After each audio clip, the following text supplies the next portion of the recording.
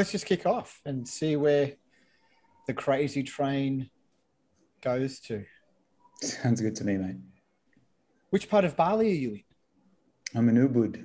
Oh, it's just such a lovely place. Gorgeous. I actually had a long sleeved, a very light, it's almost like a long sleeve t-shirt that I wear almost all the time, and it's got sort of Buddhist symbolism on it, and it's my Ubud memory. Ubud shirt. Yeah, I've got two of them. I've had them for about 10 years, and it's almost as if it's day one. It's just amazing. And I can remember the day I bought them. It was early in the morning, so all of that main sort of market strip had opened up. Not in the market, but one of the main roads. There's a lovely cafe along there, or there was. Hopefully it's still there. I can't remember. I just can't remember the name of the road, but I was the first person in the shop, so the shopkeeper was very happy about how auspicious it would be that the day has started off with a sale. It's just such a wonderful experience being in that kind of a space and supporting the local community, and then you buy something and it lasts forever. It's great. And also stands in as a kind of talisman, right? Like it's more than just a t-shirt, obviously, because it's got all of that attached into it. And it gets a lot of comments, and a lot of people ask about it or just comment on it. It's lovely. It's lovely. But that's my sort of link back to Bali, because I can't get there at the moment. Cannot, it's true. For a long time, in a previous part of my journey when I was owning a gym, I would be over sort of 2 or 3 times a year to do retreats.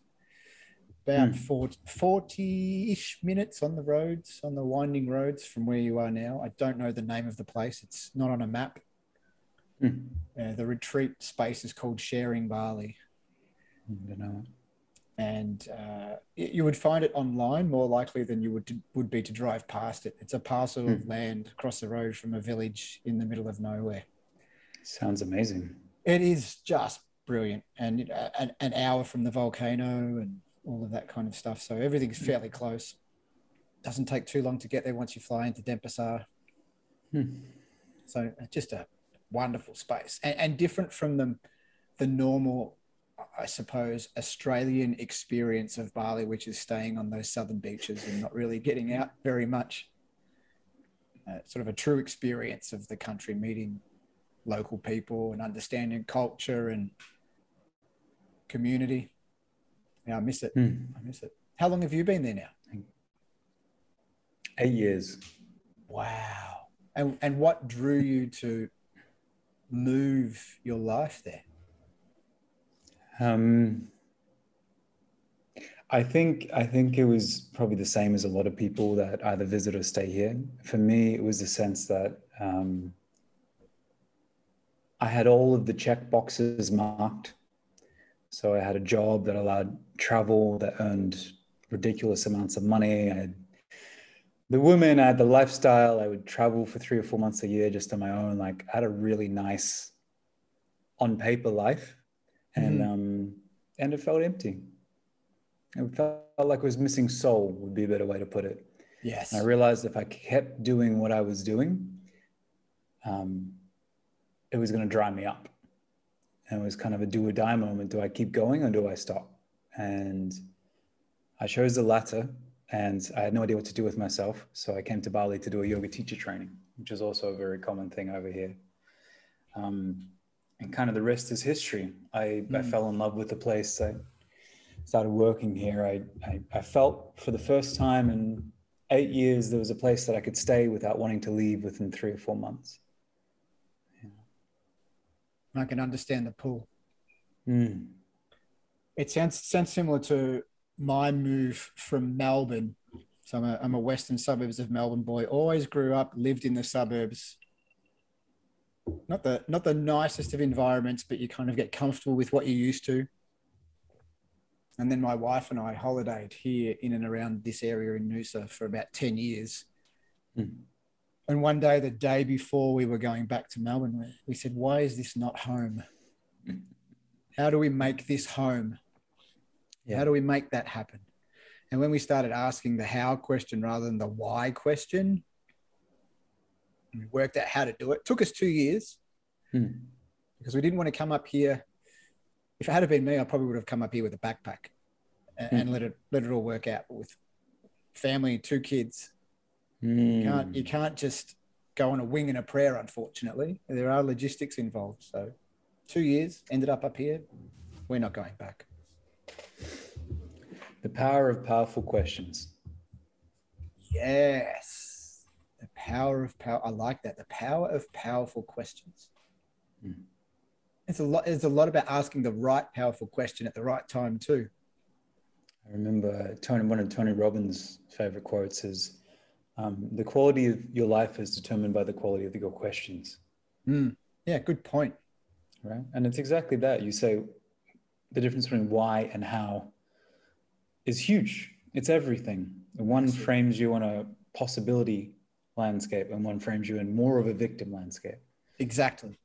And I say, when I'm seeing people clinically or in a coaching capacity, when we ask why, we're getting very forensic and we're problem solving, but it's more about understanding, and that's not necessarily what's required. Movement change is required. And when you get that movement, that momentum happening, if you're still curious about why, then look back and maybe there's something to learn that's helpful. But it is so easy to fall into the trap of saying to yourself, asking yourself, why me? Why does this keep happening to me? And then you get stuck in the loop rather than asking something like, how can I get out of it? Totally. Yeah. I've started to ask the question, what one thing can I do now? What one thing? Because we're all individually, we're quite intelligent creatures and we have a lot of ideas. And part of the time, I think part of the problem is we have so many ideas, we don't know which one to do. We don't know which one to action. So what one thing? Yeah. There's just such a massive difference between problem and possibility. And, being in the physical world, you said you train, it's no different to training from, in my mind, your muscles. It's like you can train your brain towards possibility because your brain recognizes whatever you put into it. So it's that classic example of you're going to buy a red Toyota. You're thinking about it, and all you see is fucking red Toyotas everywhere on the roads, right? They were always there, but you notice them more. So if you ask just the question why, because why can be powerful too, but if it's just the question why, it also opens a lot of space to why not. And when you ask that question, you will find reasons not to do the thing you know you are meant to do and have to do. But how can I do this? Frames in a place of possibility rather than problem. Exactly. So powerful. Just that small change. I'm endlessly fascinated with language, especially self-talk, and how the shift of one word can have a dramatic impact in perspective and opportunity. Totally. Why, how, even what can I do now? How can I move? It's such a powerful thing. And I think it's really sharp right now for a lot of people, locked down, can't move. I know locally, and when I say locally, I mean in Australia, that Melbourne and Sydney Melbourne's in its 7th lockdown or something. Sydney's in week 7 or 8 of their 2nd lockdown. Yeah. And it must be maddening. And people are past the point where they've done everything they feel like they can do. They've done some house renovations. They've spent a whole bunch of, they've played all of their games with their family. They've read their books. And they're stuck with, what can I do now? And then when you can't find it, maybe you fall back into why. And so there's a little bit of unrest now. Why is this taking so long? Totally. I get that. So you guys are in a tough spot in many places in Australia. Look, honestly, and I say this over and over again, where I am, we're blessed. I think we've had, I don't know how I can lose track, but we've had 2 or 3 lockdowns, and the last one was a week. And it was only because the a part of the population in Brisbane, when Brisbane gets locked down, decides to drive up the coast to us. So last time there was a problem in Brisbane, we got locked down, so it didn't get moved up here. So we bear the brunt of the capital city. But again, I dare not complain. Mm-hmm. It was 1 week. We can manage that. It had a personal effect, had a business effect. It's minute compared to what's going on in other parts of the world. So I get that. Just wear it. I know sort of Bali is somewhat isolated at the moment. What's the feeling around the island? Or your part? You know, it's interesting. Meg, my wife, and I went back to the US and a few months ago in June, July. And when we left, the sensation was the entire island was opening back up. And while we were away, they went into a huge lockdown, the strictest that Bali has had, or Indonesia has had since COVID started, mm-hmm. Which is a little unsettling for us to come back into that. And the feeling right now is one of tentatively reopening, I think. At the moment, the cases have gone down.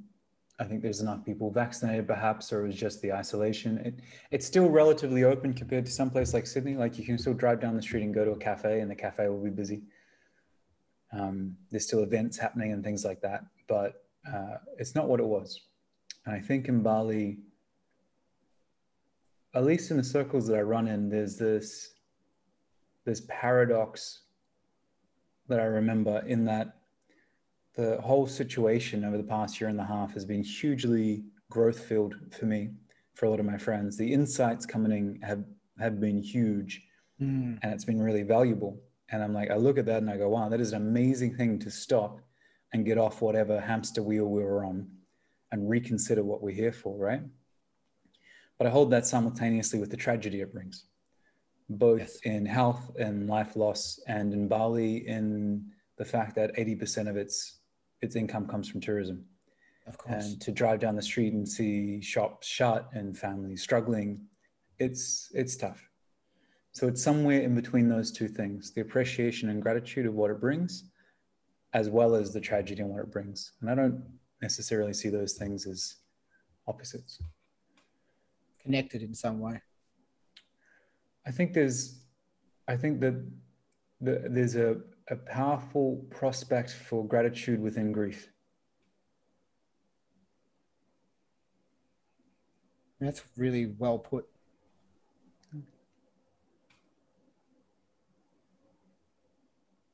Yeah. I have to take that one with me after we finish calling it. So I get gems with every person I talk to. And that's one of them.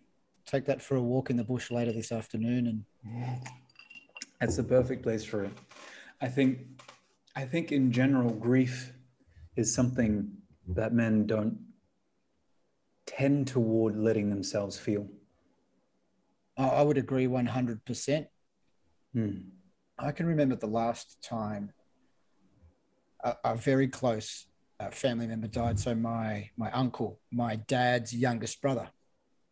And I had an interesting relationship with him because he was almost a generation removed from my dad. So he kind of sat in between my dad and I. And he was a quadriplegic, struggled with his life because he had minimal use of his arms, but he also self-medicated with marijuana.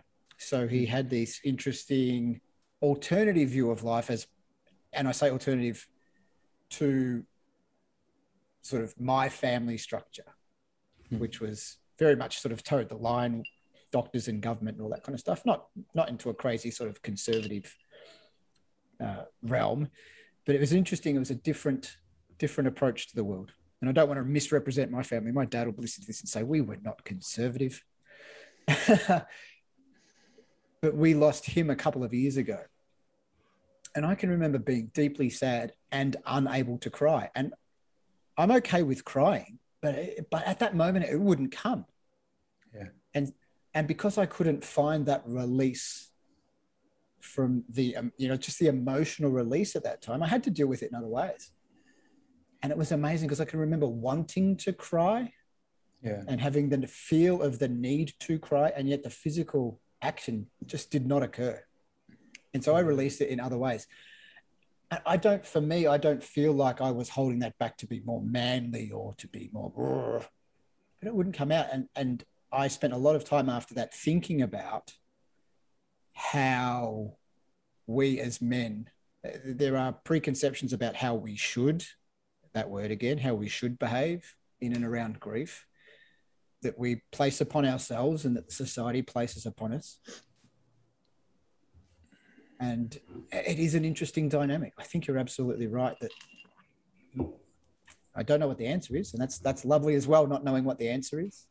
I'd be interested in your perspective on it, how the masculine doesn't really deal with it so well or process it or whatever that may be. Excuse me if I'm putting words in your mouth. No, it's all good, man. Well, let me ask you a question. Do you remember seeing your dad cry? Very rarely. Yeah. Very rarely. I couldn't tell you the last time I saw him cry. Admittedly, we're in different states now, so that's different. But yeah, there was no way to model that. I don't know of, apart from funerals, honestly, I can't think of any time where any of the prominent men in my life would have cried. So, I mean, I'm not sure if you can hear, we have a puppy in the background. I didn't know if that was a puppy or a bird, but that's fine. It's beautiful. As I speak, I'm just going to... No, do what you need to do. It's live and unedited. The joy of the puppy, ladies and gentlemen. It's a very sweet little puppy. So... This is the puppy, first and foremost. Oh, that's a proper puppy. That is the proper puppy. How many weeks have we got there of joy? About 4. Oh, yeah. Good Lord. Found her in a rice paddy. No, Mama hasn't been around, so we've been fostering her for a little bit. Magnificent. She's tiny. She's a sweetheart. She's happy now. If she's on your lap, she'll be happy. Yeah. Well, I think we're sponsored by dogs. This podcast seems to be sponsored by dogs and puppies and a couple of cats. That's awesome. I think therein lies your answer, Adam, in a lot of ways. It's like, I have a very similar feeling when it comes to crying. I have no problem with it, though it just really happens. And why would it if it was never demonstrated to us from the male figures in our lives? So even if we never got the cultural conditioning that a lot of men have gotten, that crying is for pussies or crying is for girls or whatever it is. Like in New Zealand, it was, if you showed any emotion, it was kind of like eat a teaspoon of concrete and harden the fuck up, right? Yeah. But even if you never got that directly from your father or your mentor figures, you still get the learned behavior of not expressing through tears. Yes.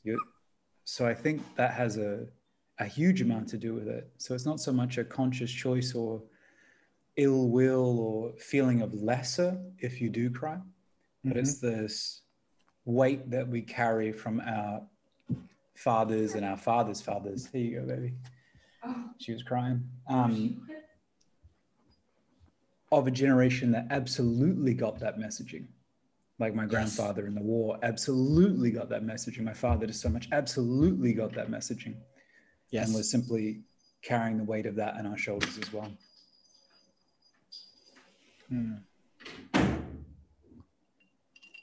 I can feel, I was just thinking as you were talking about, there's no real model for showing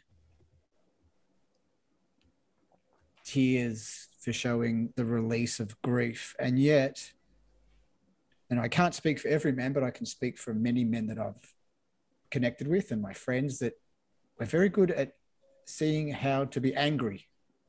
Yeah. We've seen that demonstrated before. And I don't mean this necessarily with violence, although I'm sure there is a component of that in some people's lives, which is unfortunate. But we're good at that. For the most part, we've seen that. And again, even if our dads weren't, or our male mentors or those masculine figures in our lives, even if they weren't angry or aggressive, it's still pervasive. 100%. So it is very interesting that, to remember that. I can't help think that those two things are related too. They must be in some way. Brene Brown, there's so much pressure. Says that anger is the face that shame wears in public, you know. Sorry, I did not hear where you said that came from. Brene Brown. Anger is the face that shame wears in public. I'm like, if you've never given them a way to deal with your emotions in a powerful way and an allowing way, then of course they're going to come out skewed and fucked up. It's like, you can't selectively numb your own emotions. No, it's like just adding pressure to the boiler until one of the rivets pops out and takes out someone's eye at 100 feet. Totally. Brene Brown is the source of the name of this podcast and my entire business. Oh, amazing. Yeah, I love her to bits. And I love that she's feminine, but her message is so applicable regardless of where you are, when you can understand what she truly means by being vulnerable and understanding the dynamics of shame and guilt. And I can far out. I just sat for a period of time with these on and her in my ear, book followed by book, followed by book. Mm-hmm. And that was profound, because learning new dynamics and ways of being able to express myself, without shame or guilt. I feel this right now, and that's okay. It's massive. Yeah, I really like that. I'm sure I've heard her say what you just said, but I had forgotten it, and it is. Anger seems to be the default emotion or the default behavior when we don't know a better way, or we can't get in touch with the way to get that out. Yeah. Which is interesting, because wouldn't it be nice if we could default to love? It just seems to be a whole lot more difficult to do that. Well, it's possible, of course. I think it's quite a big rabbit hole, but let's go down it, brother. At least the way that I see it is, I work with a friend of mine here, and we run workshops. We call it the Ubud Fight Club, UFC, the other one, right? Perfect. And my background's in martial arts. He was an amateur ranked boxer, and then we bring men's work from my experience in studying with David Data, Eli Buren, Chris Sunyata, and the men's work world, and combine that in with boxing. So awesome. It's kind of like a spiritual fight club. It's somewhere between men's circles and a fight gym, right? So we bring these things in because the way that I see it is that there's an incredibly powerful life force that comes in the soul of masculine, and it has wrapped up into it competition, and it has striving, and it has energy, and it has heart rate, and it has adrenaline. It has all of these things which can be totally beautiful and expressed in a powerful way. I can't remember which tribe it was, but there's an African word for this. It's called Latima. And it's like that positive life force that comes with everything to do with competition and striving. Like, it's a beautiful masculine attribute, but at least the way that we're raised, broadly speaking, falls in one of two ways. One is we see this expressed as anger through a father figure. So it's that same energy is there, but it gets twisted and warped into some anger and aggression. Mm-hmm. The second way is, particularly in my generation, is that everything to do with masculine is somehow taught that we're bad. So masculinity as a whole thing is taught to be toxic. Yes. Dominant, patriarchy, and then that whole thing of masculinity is just said as bad and thrown out the window, leaving us almost apologizing for being men. Yeah. Right? Yeah. And I hear you. And then not only is the toxic and the dominance thrown out, which there is a lot of good reason for. Like, I don't want to undersell this, as we've got a lot to answer for traditionally as men. But the feeling of Latima, the feeling of a positive way to channel that thing that is so much part of our soul, is also thrown out. Yes. And we're left diminished and emasculated because of it. Yeah, throwing the baby out with the bathwater. 100%. Yeah, it is an unfortunate thing. I read a lot of at the moment in and around. I'm trying to choose my language carefully because it's very easy to get misconstrued, and I won't censor myself. But in and around the feminist push, and I'm all for feminism and equality and all of the positive aspects of that. But I don't like the idea of a zero-sum game where to bring up the feminine, you have to diminish the masculine. Nor do I like the opposite, which is to bring up the masculine, you've got to diminish the feminine. There is a way. And we've known about it for thousands of years. There are symbols. You look at the yin yang. It's a symbol of exactly what we're aspiring to attain. And this term toxic masculinity as a catch-all for all things masculine being bad is, I think it is attracting the opposite result of what people who are pushing for true and what I would say authentic feminism, it's missing that because it is diminishing the masculine, and therefore the feminine doesn't get the benefit of the masculine. The strength in that polarity is gone. So it's interesting. I can remember a friend long time ago. We were in a group, men and women, and someone talked about aggression being negative. And she said to me, after the sort of, we had an aside, she said, "What's wrong with aggression? I find aggression to be attractive in a man." Because she didn't see aggression as aggression towards or aggression that would turn to violence. It was a positive energy. And I think that when you use that word, which was Latima, that's what reminded me of, that there are aspects of all of this stuff that gets bundled in a box and shoved under the bed that can be harnessed. It's almost the old Star Wars thing where you've got all this power and you can go to the light side or you can go to the dark side with it. Yeah, kind of, right? It's like, it's a root energy that can be expressed in many different ways. But we're not taught many healthy ways to do it.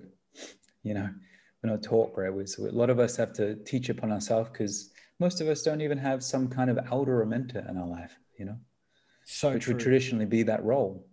Exactly. And we miss the ceremony of the coming of age, where there are a group of elders, and often split by gender in the ceremonial affairs, to guide one into being an adult, whatever that means for that culture. And I think this is one of the reasons why we as men continue into our adult years as boys. We don't have, it hasn't, the baton has not been handed over. And I only recently realized that I had been, and this was as about a 40-year-old man, that I was still interacting with my dad as if I was a boy. Yeah. That's why the dynamic is thus. And it wasn't until I really and truly realized that at a conscious level that I could approach him as a man. And now we have, I don't get to see him because he's in Victoria. So I guess I see him like this, like we're seeing each other now. Sure. But we are now adult men. And he's still my father and I'm still his son, but I'm no longer a boy. And because I don't approach him, I could have just been the work I was doing with the men that were around me, a realization because it was a realization. It's one of those things where I had an aha moment.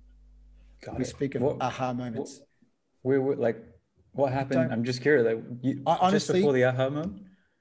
I cannot recall it, but I can only remember talking to my men's circle about realizing it. So if it came to me in a dream, if it came, I do not recall what the moment was, but I can recall sitting in circle with men saying, I've just realized that I don't have to interact with my father as a boy anymore. Powerful. And we all, I can't say this is true for other people, but I definitely see the patterns in men that I know who are still boys. Yeah. And that's okay, because that's where they are, and I am not being judgmental. I think it speaks to a lot of what we see in society. Goes back to what we started talking about with this inability to express grief, and we know anger, and now we're also taught this and we're taught that, and yet we still haven't worked out how to be men for the most part. Let me ask you a question on that. When did you feel like you became a man? Ooh. I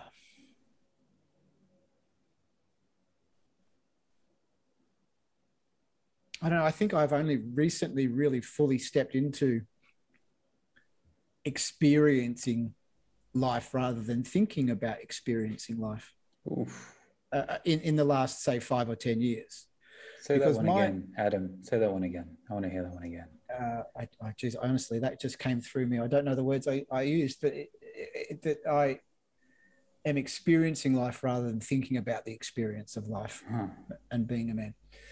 And I think for the longest time, because I started investigating the journey, the work as a teenager. I come from a lifelong background of martial arts. I started judo when I was 8. I think that put me on the path. And on and off with martial arts, but more on than off. So 3/4 of my life doing martial arts. And I think that got me into Eastern mysticism and philosophy and all of that kind of stuff. But my pursuit was to learn, to accumulate knowledge, and it became intellectual, where I knew all of this stuff. But I didn't feel all of this stuff. Didn't live all of this stuff. So perhaps in a roundabout way, to answer your question about stepping into being a man, it was in and around the same time that I realized you don't think it, you do it, you be it. Yeah, brother. My wife would answer that for you in a heartbeat. She could. She would know the answer to that. I think that's a beautiful answer. I think and I can relate to it from my own experience of thinking about life rather than actually experiencing it. It's a vast difference between the two. And it's amazing what can come out in behavior with interactions with my children, with my wife, with my father, that it's because it's pure. Even if the wrong words come out, the intent is so obvious and so clear that might have used the wrong words, but it's still okay. I'm still picking up what you're putting down, brother. It's one of my favorite quotes is, "Who you are speaks so loudly that no one hears a word you say." Oh. We're just going to have quote upon quote that I'm going to have to pull out of this conversation. It's a good one, wonderful. Right?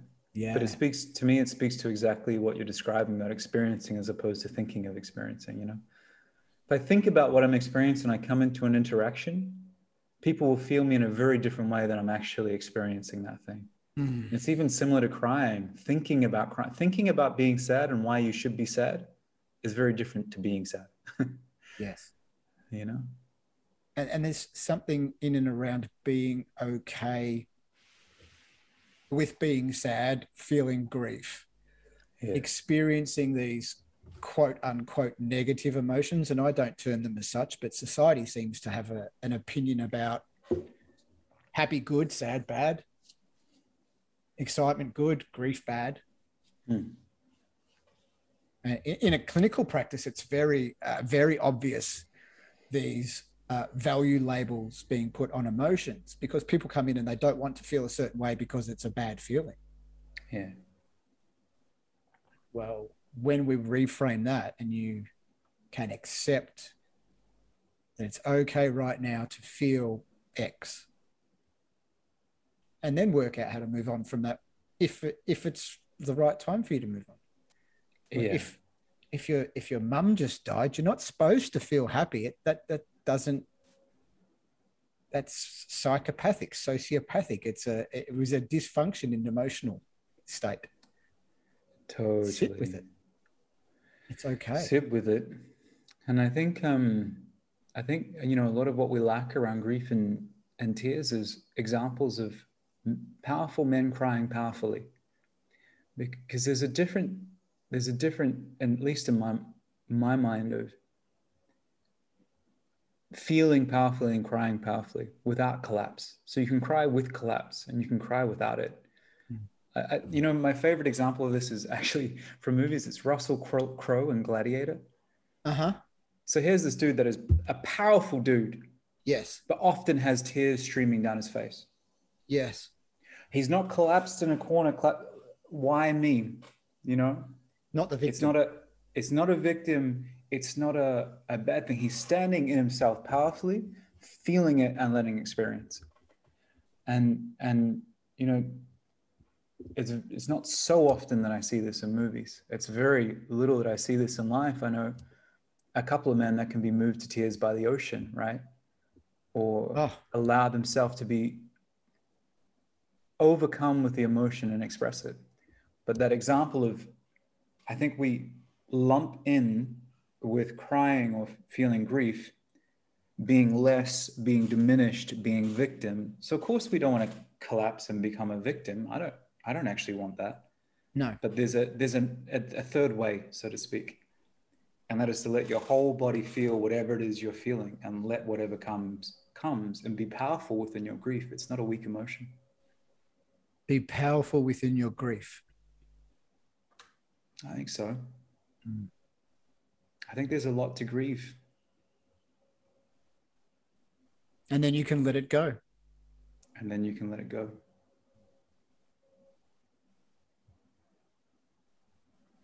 Yes. Well, if nothing else, these conversations scratch my own itch. I love it. It's wonderful to have such a deep and meaningful and real conversation with someone I've just met. Yeah. Rather than talking about the weather, which, by the way, is quite wonderful today. Same here. It's Bali. It's supposed to be wonderful. Now tell me a bit more about your work. Because when we connected, I was intrigued about how your work around relationships had evolved and sort of how you approached that. And I think you're speaking about it already in a way. It's a constant evolving thing, but the three areas that I work in, one is what I mentioned before, teaching men to love with their fists, the Ubud Fight Club. The other is working with people in small groups or one-on-one to help uncover their genius, the superpower, their gifts in the world. And then the third one, I work with my wife and we coach couples to deeper levels of understanding around intimacy, connection, and sexuality. Can you talk to me about intimacy? Because I'll explain why. Shoot. I have been having an ongoing discussion with my wife, and we're not speaking out of school here because she will be quite happy with me to share this, about how what I am looking for in our relationship when it gets busy is more intimacy, and that falls away. And somehow, this is not pointing fingers at her, me, or the universe, but that is what I feel gets missed, just intimacy and connection, because the stuff gets in the way. 100%. So I'm interested in your ideas around intimacy. And this is, again, I'm just going to scratch my own itch. Someone else will pick up what you're putting down as well out there, and that'll be wonderful. But how do you define it? What do you see as like some important aspects in a relationship to foster intimacy? And I'll leave it there. Well, let me speak directly to the example that you talk of, because it's one of the most common dynamics we have. And the dynamic is something like, life is busy, right? Yes. When I feel good meaning have space, feel close, feel connected, then there'll be space to have intimacy. Yes. Right? So that's the underlying belief. It's like, I want to. It's not that most partners aren't, no, I don't want that. But I want to wait till the kids are at school or have a babysitter. I don't have any pressing work to do. So my chakras are aligned. The moon's in the right place. The sun's in Saturn. Right time. Exactly. The mythical right time, right? Mm-hmm. But as Esther Perel will say, most couples' intimacy dies waiting for spontaneity. Right? Perfect. And it's a chicken and egg thing. So I can understand the feeling of like, when everything's good, we'll have intimacy, because that is what it's like in the beginning, because it's put at a different level of priority.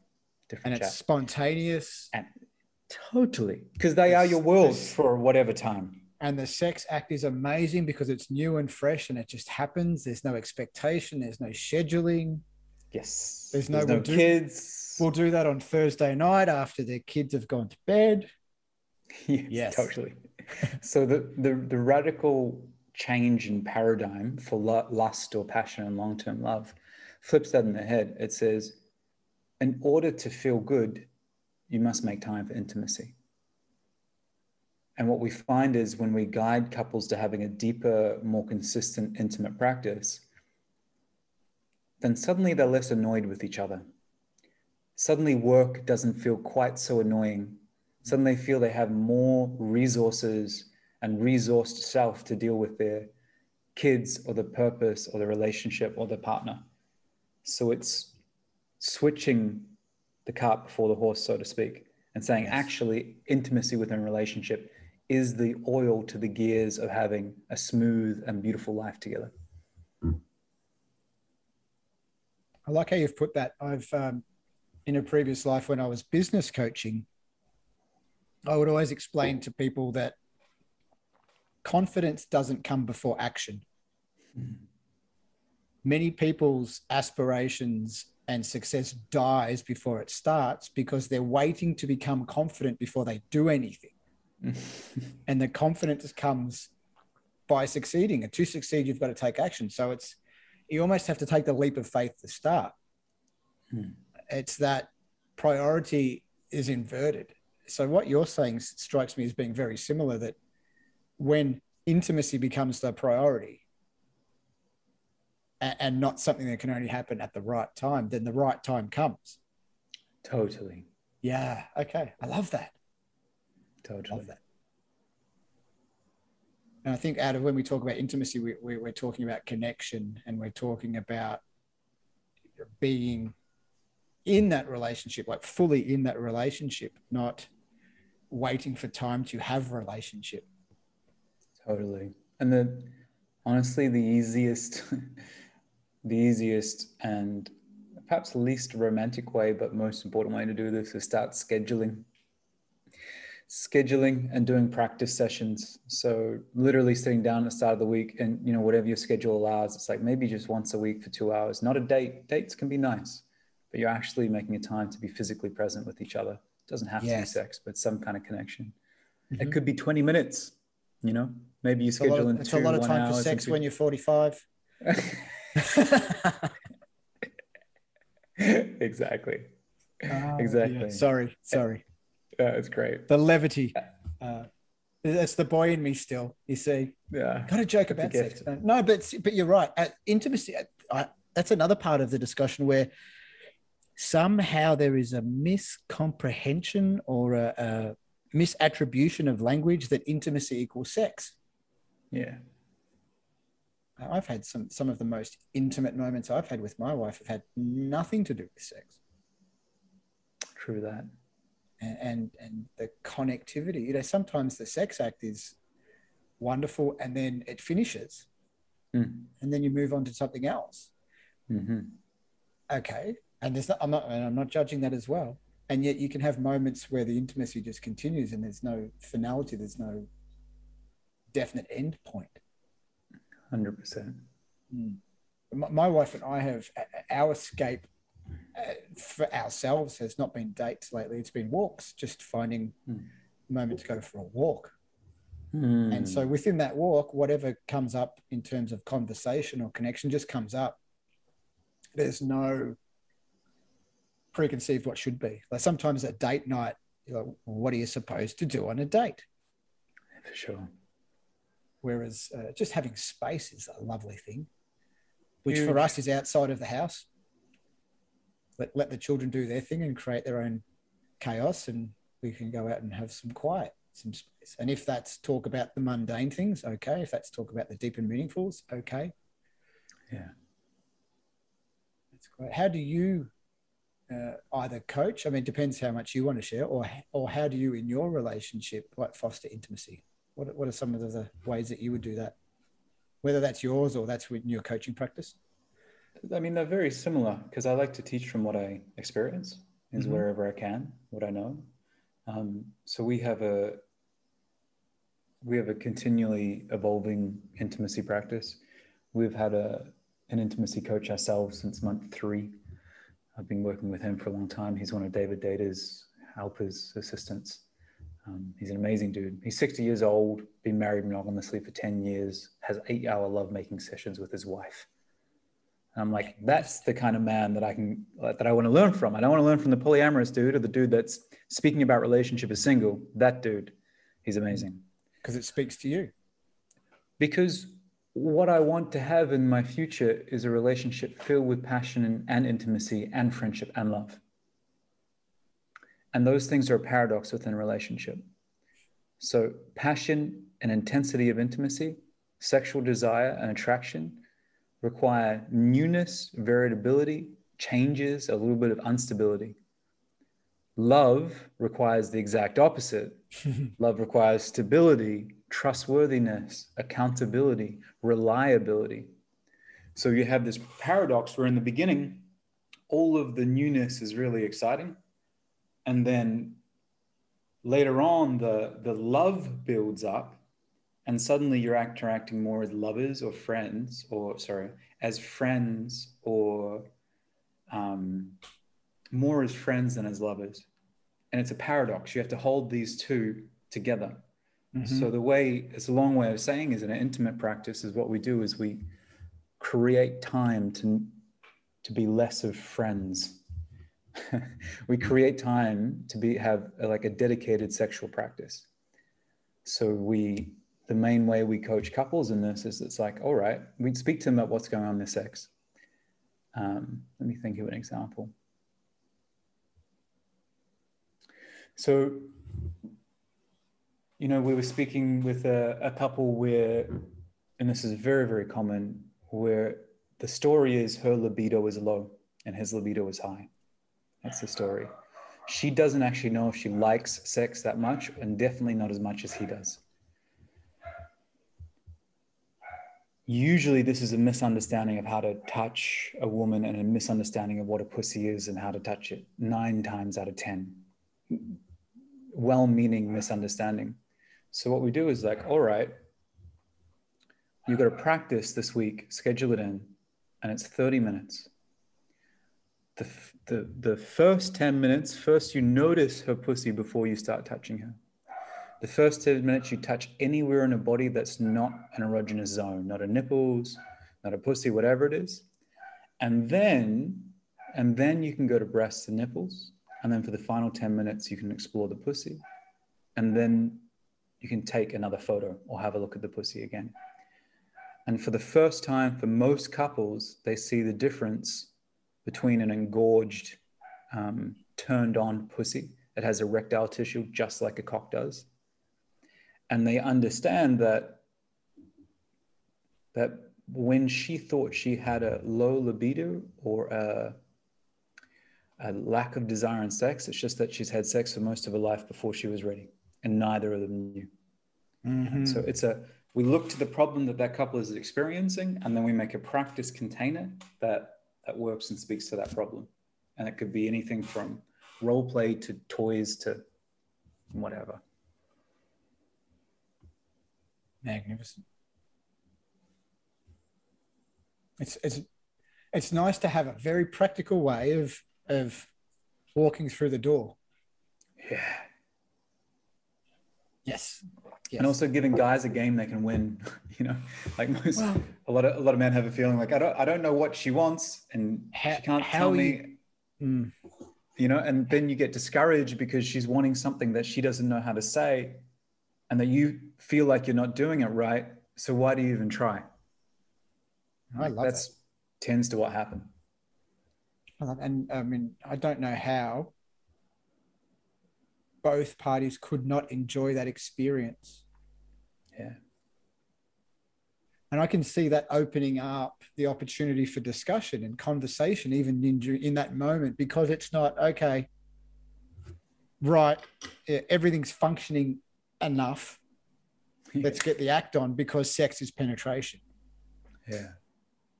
And then when we're done, we're done. It doesn't have to be that way. Yeah, so good. I like some of the most beneficial and enjoyable sexual experiences that I've had have been exploratory. Say more. Just the touching, the conversing, the yes, no, maybe, I'm not sure. Let's see. Something else. Can you do this? How does that feel? Mm-hmm.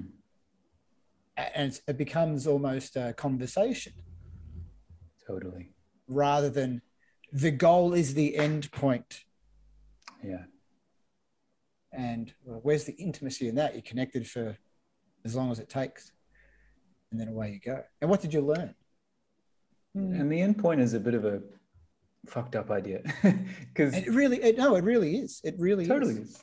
Most men come under 7 minutes. Most women don't experience deeper states of orgasm until 45 minutes of penetration plus. So it's like, what is happening is two totally different conversations. Exactly. And well-meaning. It's just because of a misunderstanding and a miseducation in the area, you know? Mm-hmm. And for guys, one of the things we'll always bring in some form of non-ejaculatory practice. And that's a game changer, you know? I can remember when I first met my wife and we were talking through that kind of stuff. Like there's a wonderful book that was out many, many years ago called the Multi-Orgasmic Male. It's a great book. Yeah, I don't have it on my shelf anymore. I can't remember what happened to all these books. But we were talking a while ago. And she said, you could do that with you. She'd never been with a man, and I'm not trying to belittle any other men.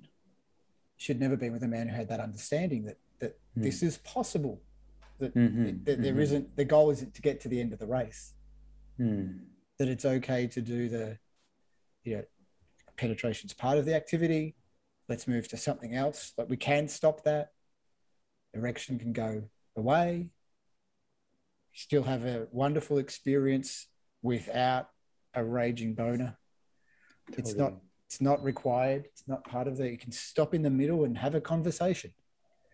You can stop in the middle and change the velocity of the activity and have your peaks and troughs, which is exactly what life's all about, ebb and flow, rather than it always having to just rise until crescendo. Totally. And yes, I am still surprised when I talk to men who don't have this understanding of what's possible. And I remember, flippantly said, most men don't know how to drive their own cock. And she just, that was it was a very flippant way of saying it. She's like, it's so true though. And she spoke to some of her experiences with men being uncertain about how all of this worked and what was possible and what the activity could be rather than what it was. Yeah. We're coming full circle back to the start of our relationship, where clearly we're not modeling this off our fathers, but our understanding, even via osmosis from movies and from stories and from song, and this is what the act is. Well, okay. Is that what's expected of me? Yeah. And then, it would be a can of worms to talk about pornography, because I see that there are pluses and minuses. Maybe the better word for what I would term as being positive would be erotica. Unfortunately, with the lay of the land as it is now, with the need for instant gratification and hyper arousal and all of this type of stuff, it tends to feed on itself and become something that's not useful in any way, other than for an immediate titillation. So even that as a tool is anyway. Again, that's a can of worms. How that feeds into this misunderstanding of what is what. Huge. I can't even remember who wrote that book now. Multi-orgasmic mind. Mantak Chia.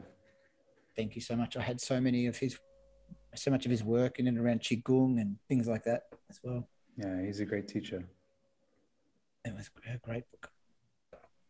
My lighting is just having a heart attack at the moment, but that's okay. We'll just leave it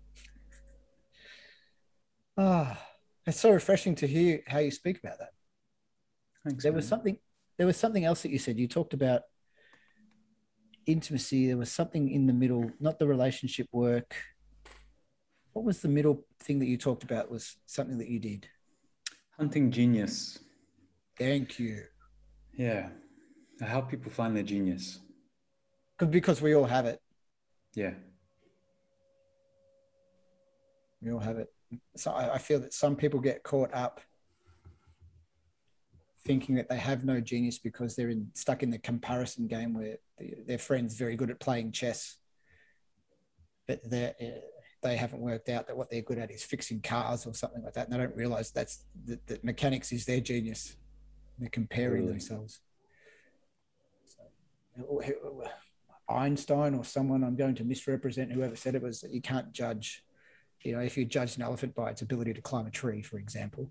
I'm paraphrasing, of course. You'd think the elephant's a dummy. Yeah. Can't remember the exact quote, but it's just such a profound thing. I think it was. That's so I think obvious. it was a fish. You can't. If you judge a fish by the ability to climb its tree, then you judge it as an idiot. And then there's this meme. There's actually one type of fish that climbs trees, climbs mangroves, and it was just a meme with this fish up a tree saying, "I find this offensive." Yeah. Oh, but yeah, it's when the absurd's actually pointing to something profound. It's pretty amazing. It's pretty amazing. So, all right, I'll jump in the deep end. How does one find their own genius? And while you think about that, there are listeners saying, "Why can't we just keep talking about sex?" Maybe later. I find the two pretty related in some ways.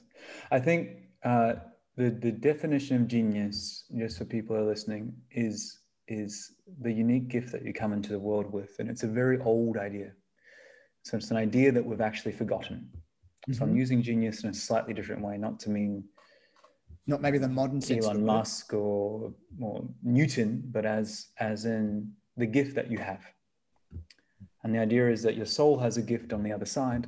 And when you come through the veil into this one, your purpose is to uncover the script on your soul. So the thing that you have to give to the world.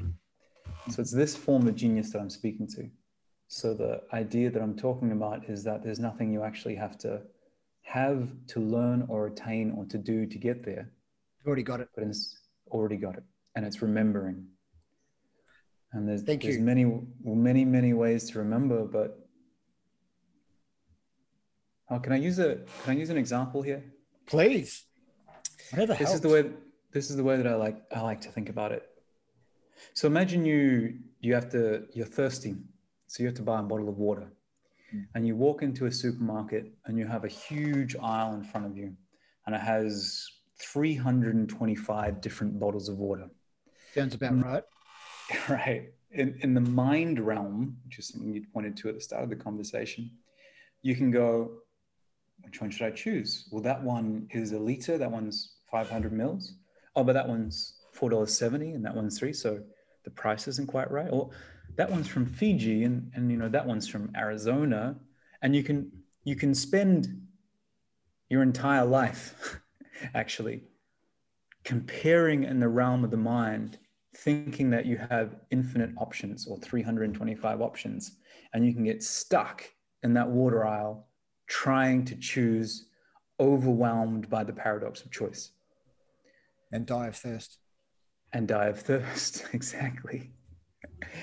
So the other idea would be that before you walked in there, someone that you knew and trust, a mentor, an elder, said something very simple to you. It said, inside that supermarket on that aisle, there's 325 bottles of water, but there's actually only one that's meant for you.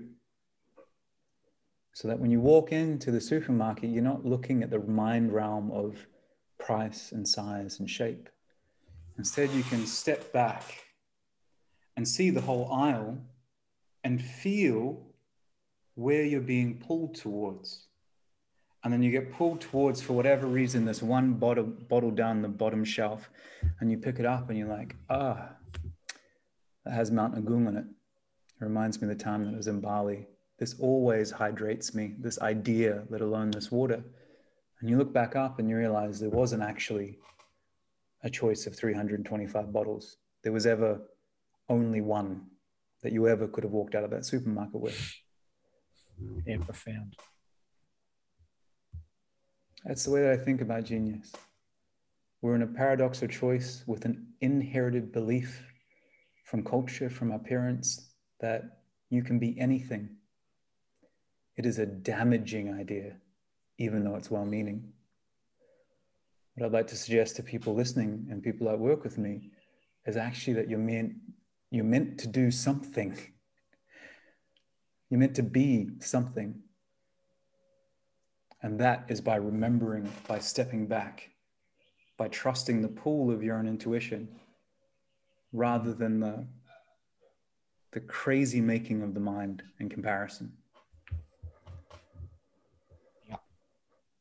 It's a little bit like what it's a little bit like what you set up here. What I read in your messages in the group that you have is that it was just a calling.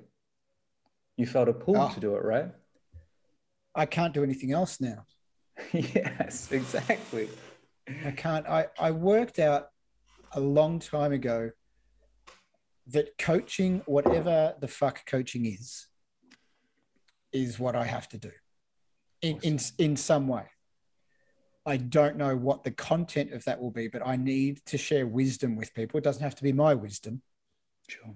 So today we're sharing your wisdom with whoever decides to listen. Sure. I'm just lucky to be the conduit and I get to pick it up as well.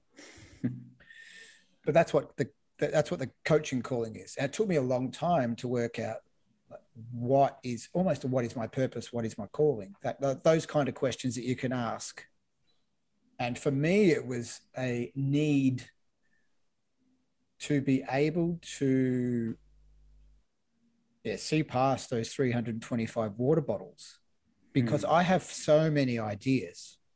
Yeah. And I have so many things that I could do. Yeah. But what am I pulled towards? 100%. Now, for me, for a long time, I resisted this idea of heart thinking versus head thinking. So it was I come from out of high school, I went to university and studied computing. So it's very procedural. It's very logical. Everything's binary. Sure. Like literally binary. If this, then that. So that's where I lived for a long time. It wasn't until that I was allowing myself to think with my heart, feel with my heart, that I worked out it's okay. This is all okay. Go with it, because that's where you're being drawn towards, because it's the thinking that pushes you away from that 100% calling. And that's where the voices of, I can't do that, I should do something else, there's more money that way. But that guy's got a boat and you don't have a boat. And this is true for me. I can't say it's true for other people, but letting go of thinking what's right and just allowing it to present has been a profound shift for me. Well, it comes back to what you said before about thinking about life and experiencing life. Yeah, big difference. I've had friends that have known me for a long time come up to me and said, like, you are different now. Oh, shit, okay. I'm not meaning to be. I'm not purposefully putting a new mask on. I believe what that is people sensing that I'm in it, not thinking about it. How does that feel? It feels wonderful. I feel the most free and relaxed that I've felt for a long time. Amazing. Yeah, it's great. It's great. Like I know old friends of mine, if they listen to this, they'd be like, "The fuck are you talking about?" Mm. You're on a different wavelength now. That's all right. You have your journey. It's okay. I don't mind.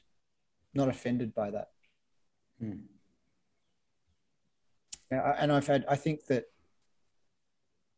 and I think this is true for everyone. I feel this is true for everyone. When you are prepared to let go of your preconceptions, that's where the opportunity and the possibility is. It's being okay with not knowing and not knowing everything, and there being other stuff out there that it's okay that you don't know, and you can come to it as a novice, and that's okay. You can be completely uncomfortable, and it's okay. I could tell you a conversation of intimacy 10 years ago would have scared the shit out of me. Yeah. Like, why do I know enough about intimacy? I've been with women before. I've had relationships. They've all failed. Totally. It's probably been my fault, but I know everything. Yeah. 100%. 100%. So back to this idea of genius, personal genius. I've been seeing the word superpower around a lot lately. It's just amazing. It's the reticular activating system, buying the red Commodore and all of that again. Yes. Exactly. Superpowers. Speaking of which, my boy's out the back playing with a puppy. His superpower is crazy, I think. Wonderful craziness. Boundless boy energy. That is a needed superpower in the world. Wonderful craziness. He's got a beautiful kind of craziness about him. If you saw his hair at the moment, you'd understand what I mean. It's out there. It's its own little entity. Genius. So do you have some practical advice about tapping into one's own genius, or investigating what that might be, or quietening all the other bottles of water out there? I understand it's probably a process when you're working with someone, but I feel that if someone can have a little bit of a success, even with one little thing, then it allows the doorway to open up just a little bit. Yeah, I get that. Well, maybe we can try something. Would you be up for that? Oh, yeah, absolutely. Okay, so there's a poem by Rainer Maria Rilke, a German poet. And it goes like this. Sometimes a man stands up at the supper table and walks outside and keeps on walking toward a church he knows stands somewhere in the west. And his children lay blessings upon him as if he were dead. And another man who chooses to stay at home dies there amidst the dishes and the glasses, so that his children must go far out into the world to find the church that he forgot. One of my favorite poems of all time. I don't know that I've ever heard that one before. There's a question that comes from this, which is, what is the church that your father forgot that you've been searching for? Wow. Ha. What would you say? It's feeling. Say more. I think it's exactly what I've been speaking with you about the whole time. Yeah. Experiencing and not thinking about it, being okay with not knowing, embracing the chaos rather than control, not towing the line, doing what I've told I should be done, because we were talking about generational stuff earlier. Yeah. My dad being the son of two post-World War II Polish immigrants. So it doesn't take much to imagine what that is all about and what the rules and the norms are. As a boy living on a farm with two Polish parents who have wartime trauma in a new country. So that would be my answer. From here to here, moving from the head to the heart. Something I see my dad. My dad's doing that now. much later in his life. It's more often, difficult for him to do it. Yeah. And he's doing it in a different way. Often happens towards men later in their life. And, you know, if you talk about the church that you've been searching for, it sounds something like wholeheartedness, right? Right. So then you've created your voids create your values. So in the void of having that growing up, it's something that you highly prize and that you search for. I'm putting words in your mouth, so correct me if I'm wrong. No. I'm just thinking about talking about void and value there. That's profound. It's huge. The wholehearted thing for me is it's my language in and around. Jump in and experience your life, because if you don't, you're half-assed. Yeah. Which is my first 40 years, maybe not first 40 years, but we'll call it, maybe we'll call it the first act of my life. Let's call it the first 30 years. Love it. And assume that I've got 90 plus years in my days. It was really half-assed, where I was trying to think my way through it all, but very disconnected, misunderstanding that to get what I want is to unthink it, right. Which is, you know, very Alan Watts. Yeah. Totally. I was putting the grid over the terrain, and thinking life was the grid. Yeah. Yeah. So this second act of my life is moving into the experience of it.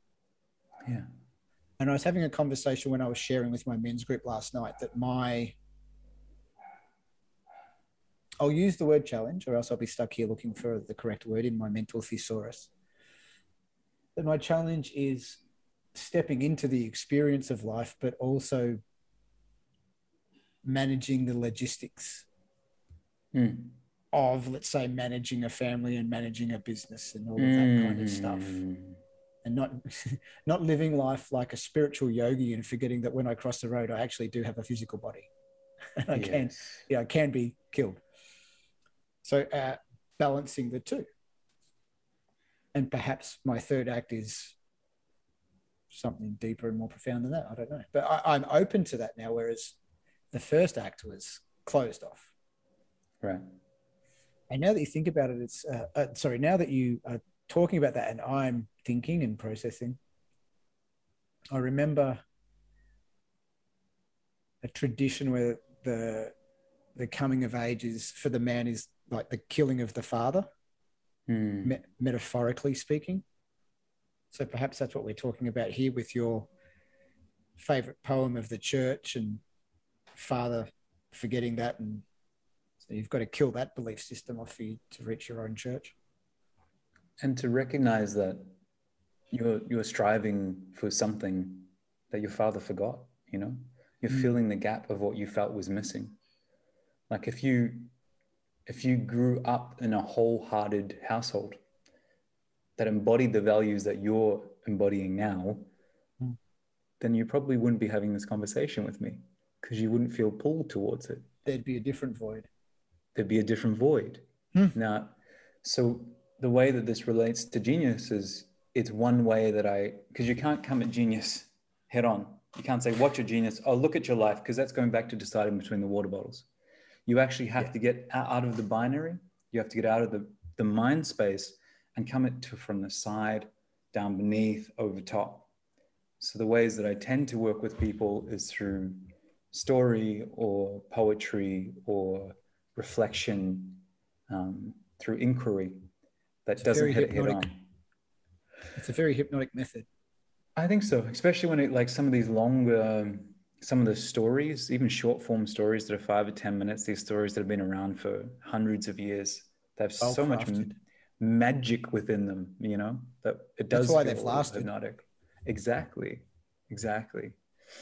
So that's the way I like to approach genius, from the sides, from the tops and from the bottoms, rather than the head on. And you can have one short 2-verse poem like that and be like, holy fuck. Everything that I'm doing right now, the calling of my life, has something to do with that I felt a lack of when I was a child.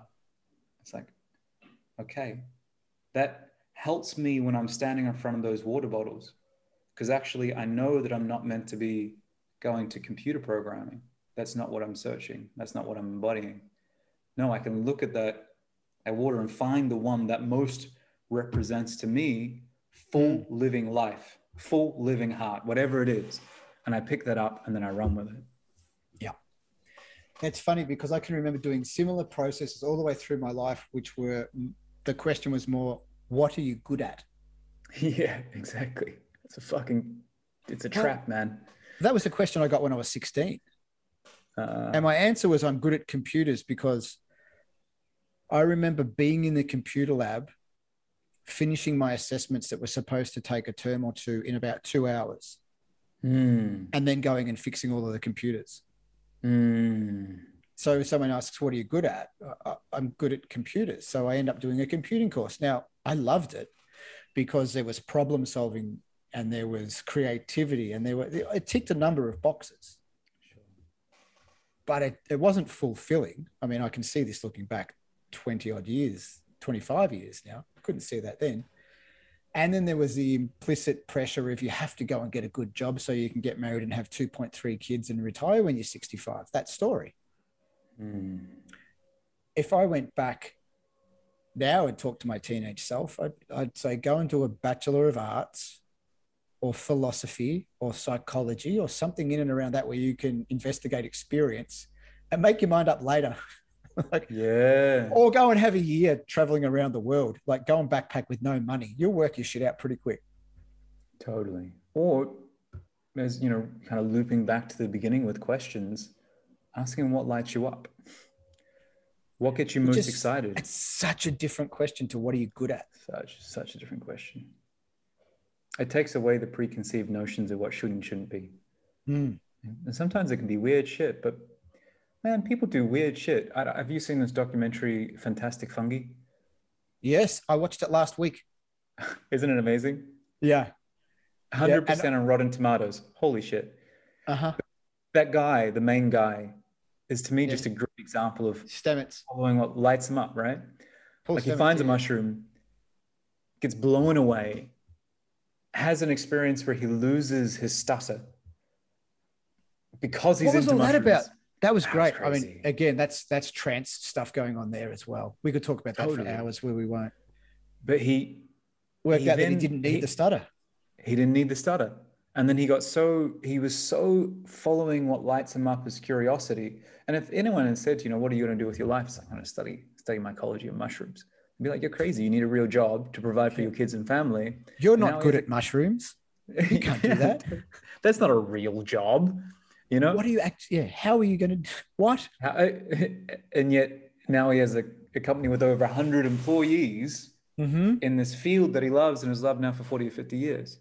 So no matter how weird the shit is that you're attracted to at any age, that's the thing that's worth following to me. Like that's it, because at the end of your life, if you follow that, then you'll feel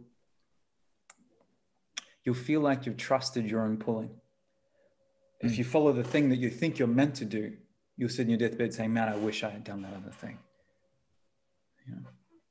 Yeah. That's great. Superpowers, man. It don't have to be laser beams coming out of your eyes. No, it's great. What's your superpower? I think the clearest one for me is in facilitation. When I lead groups, I've led groups now for years. And there's something, and I feel it even now in this conversation, it comes through, even though it's not a facilitated thing, but there's something to do with voice, there's something to do with speaking, that when I stand in the front of a group or lead a group, then I feel most connected to the divine. That's one way to put it. I feel most lit up.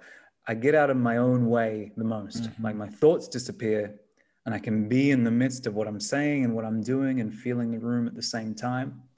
Yes.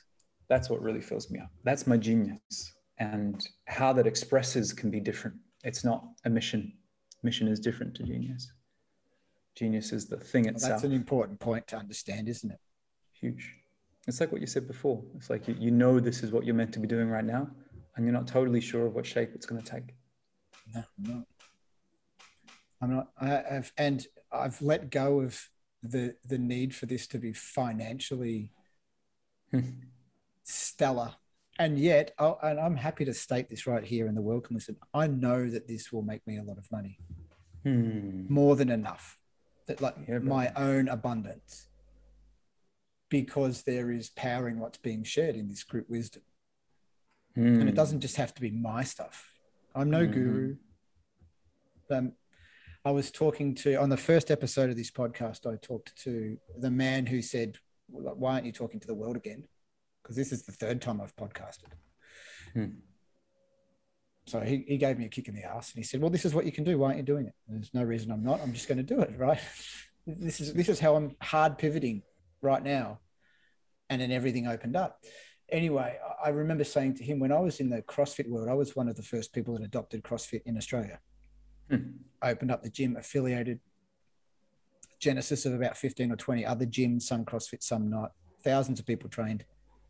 No one knows my name. Like, if no one in the fitness industry other than the people from that day know who I am. I'm happy with that. I don't need my name out there attached to that thing. Like, if I can link people to different things, I'm really, really happy about that. So anyway, tangents again. This podcast is all about tangents, and I'm off on them. I really like that idea of, the way you talk about facilitation, I have the same feeling in and around coaching. That connectedness to people, the almost gentle guiding towards something that person needs or wants or is interested in or is curious about. I often use the analogy of the Sherpa, that I'll help you climb the mountain and maybe take some of your load and guide you, but I am not climbing the mountain for you. And I can't promise that we will get to the top. You might decide that you want to turn back because you want to do something else, or that a storm might come. You might fall. Don't know. And when we get back down to the mountain, I'll give you your load back. You can carry that all again. So, again, analogies and stories, metaphor, powerful ways. It's a powerful thing to know and have a hint and a taste of your genius. Yeah, would you agree that for many people, it's really frightening to be open to tapping into their own genius? Yeah, huge. Do you have any ideas on how someone can feel that fear and still investigate?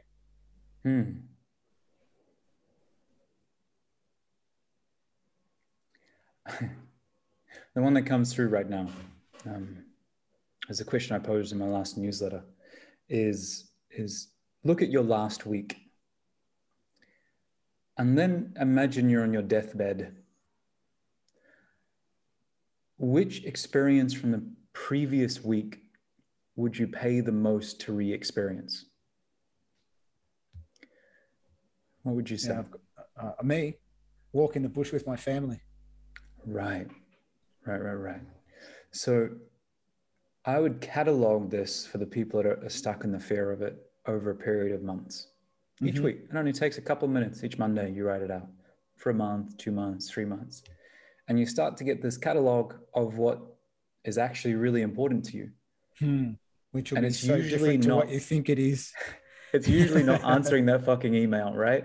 It's so true. Right. So some of it will be around, I'm sure, family and connection, because it's such a big part of what us live, or brotherhood or friendship. Big. It's like, oh yeah, I really value those.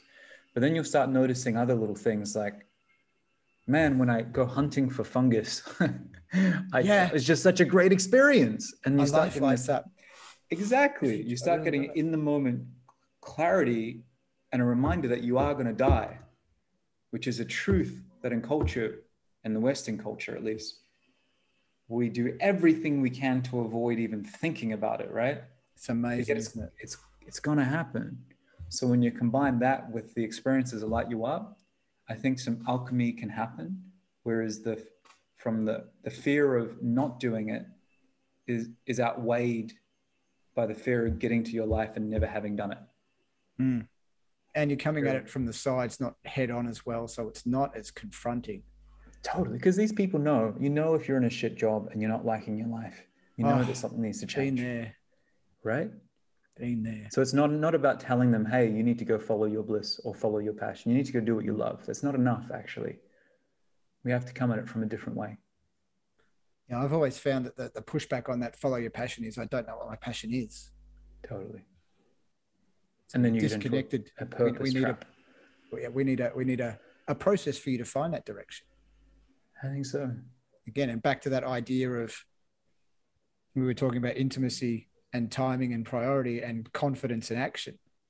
Horses and carts. Yeah. It's often, you need the thing to break with inertia to start to create momentum. I really like that idea of, thinking about what was important. And that, again, for me, I didn't think about that when you asked that question, as that was what comes through. And the first thing that popped into my head was the time in the bush with my family. Yeah. And I can tell you right now that was not all wonderful time. There were complaints from the children, and there were insects biting us, and there were, and yet I would go back there 10 times out of 10. Yeah. 100%. And none of it was checking emails or any of that stuff, for sure. All of that stuff that we're told that's what grows your business, and that's what takes you forward to financial whateverness, or to success, whatever the hell success is. Yeah, but what would you do with your time? Where would you go? What would you be? What would you experience? What would you do again? One thing I've never done is got into the end of my week and gone, you know what, man, I wish I just spent more time scrolling on Instagram. Has anyone, maybe except the Instagram influencer who does that because that rocks their boat? I don't know. I'm sure there's some people out there that is something tied up in their genius, as you say, an influencer or someone. I know some people that I look at their posts and I'm like, what? You've found a channel for your genius for sure. But for me, mindless scrolling, which I fall into the trap I can't of. Do it. You can't. I can't do it. I so wasting. Yeah, I don't. I've only in the last month moved back onto Facebook purely to connect with people like yourself. So I'm being very particular about my time in that environment. I don't spend any time on pages. I don't spend any time in my news feed. I'm finding groups and interacting in groups because they have a reason for existing. Sure. And for a long time, I avoided Facebook because it was, we're going back to the word toxic, but it was that what was toxic was my use of it. Yeah. And not finding the correct use. Totally. And Instagram, the people I follow quite often post visually beautiful things. So I might spend 5 minutes having a look at some photography or some friends' family photos, and that's enough. But I cannot do this. If I ever catch myself doing it, I know that I've just zoned out completely and I wasn't even really paying any attention anyway. So what I needed wasn't doing these ones, the old thumb scroll. It was just a time to check out. Totally. Put the phone down, go for a walk at it. For sure. Or meditate or dance or work out, something that brings you a clearer quality of nothingness. And another term that's completely misunderstood, the idea of nothing. It's a super valuable one. But it's my especially if you're a man. Oh God, it's my initial prescription for people, if there is such a thing as prescription, is 10 minutes every day, do nothing. What do you mean, Adam? I mean, do nothing. But the two parameters, this is what you're allowed. You either sit or lie and do nothing. I don't care if your eyes are open or closed. You can't read, you can't listen to music, you can't have your phone. No mantras. If you think, I don't care. Let your mind do whatever your mind wants to do. It's okay, but you are doing nothing. If you need to physically move because you can't be still, then you can walk. But you're not walking with earbuds in, listening to a podcast or music. You're not on your phone while you walk. Preferably walk somewhere you don't have to concentrate so much on the walking, So go to the beach, go on a path through a park somewhere or something like that. Nothing. And invariably these people are, Adam, I slept the best I've slept for the last 10 years. Because your brain's not going bananas when you fall asleep. Totally. Nothing's not your enemy. We're taught to keep doing things, but nothing is a brilliant place. Brilliant place. And so satisfying once you get it. Such a good place to be. Mm-hmm. You know? It's almost like touching the void. 100%. It's like there's that moment, if you've had one of the days you speak of, and you lay down and you're not yet asleep, but you're not awake anymore. You're in between, where you're really touching the void would be a great way to put it. That's so blissful. Oh, I love it. Such a blissful state. And it's like, there's a way to bring that into your waking life. It's a way to experience it. 10 minutes of nothing, whatever it might be, meditation, whatever works, but touching that thing is hydrating. Yeah. I would suggest that the hypnotic state and various trance states, different doorways into the same state. Yeah. They are a very similar state to what you just spoke of, that twilight zone between awake and asleep. Yeah. Where you're relaxed and focused. And yet the pressures are sort of gone away. But you're not yet so relaxed that your body is hibernating to a certain extent. And yeah, that is a space that is infinitely interesting to me at the moment, that what I call the trance space. And I don't want to get caught up in words because some people would like to call it something else, but meditation is very similar. Clearly hypnosis, breath work, even psychedelic states, whether they're brought on by a plant medicine or not. All just this interesting space. Again, that's void. Have you had craniosacral work done before? Yes. That's one of the therapies that really introduced me to that. They call it the long tide in craniosacral, the thing you're referring to, and into that space where you're not asleep, you're not awake, something's happening, and you come out feeling grounded and centered, and it's an amazing discipline. Yeah, I've had it with sound therapy before, where I have a friend who is an amazing didgeridoo player. Ah, cool. And you're just floating off on the vibration, the sound vibration, and away you go. He does breath work as well, but we were talking about the difference, and he said, you can enter with the breath, or you can enter with the sound and support with the breath. You can go both ways. You can enter with the breath and support with the sound. And I did some work with a friend a couple of nights ago, and he enters with the breath and then supports with sound. And that was one of the deepest dives I've ever had. I was just a profound, I won't get into it now because it's a long discussion. It's a long discussion. But so many doorways in. It's interesting that you bring up that space in between. Yeah. I appreciate your insights today. If we don't draw this thing to a close for today, we'll go going. We will keep, which I would appreciate, and maybe we should do a part 2 sometime. I think that would be beneficial, if not just for the two of us. That would be great. I'll be down for a part 2, and I appreciate you taking the time and reaching out, and thoroughly enjoyed the conversation and the different rabbit holes. I love a good tangent. Thank you so much, brother. You're welcome, man. Thank you.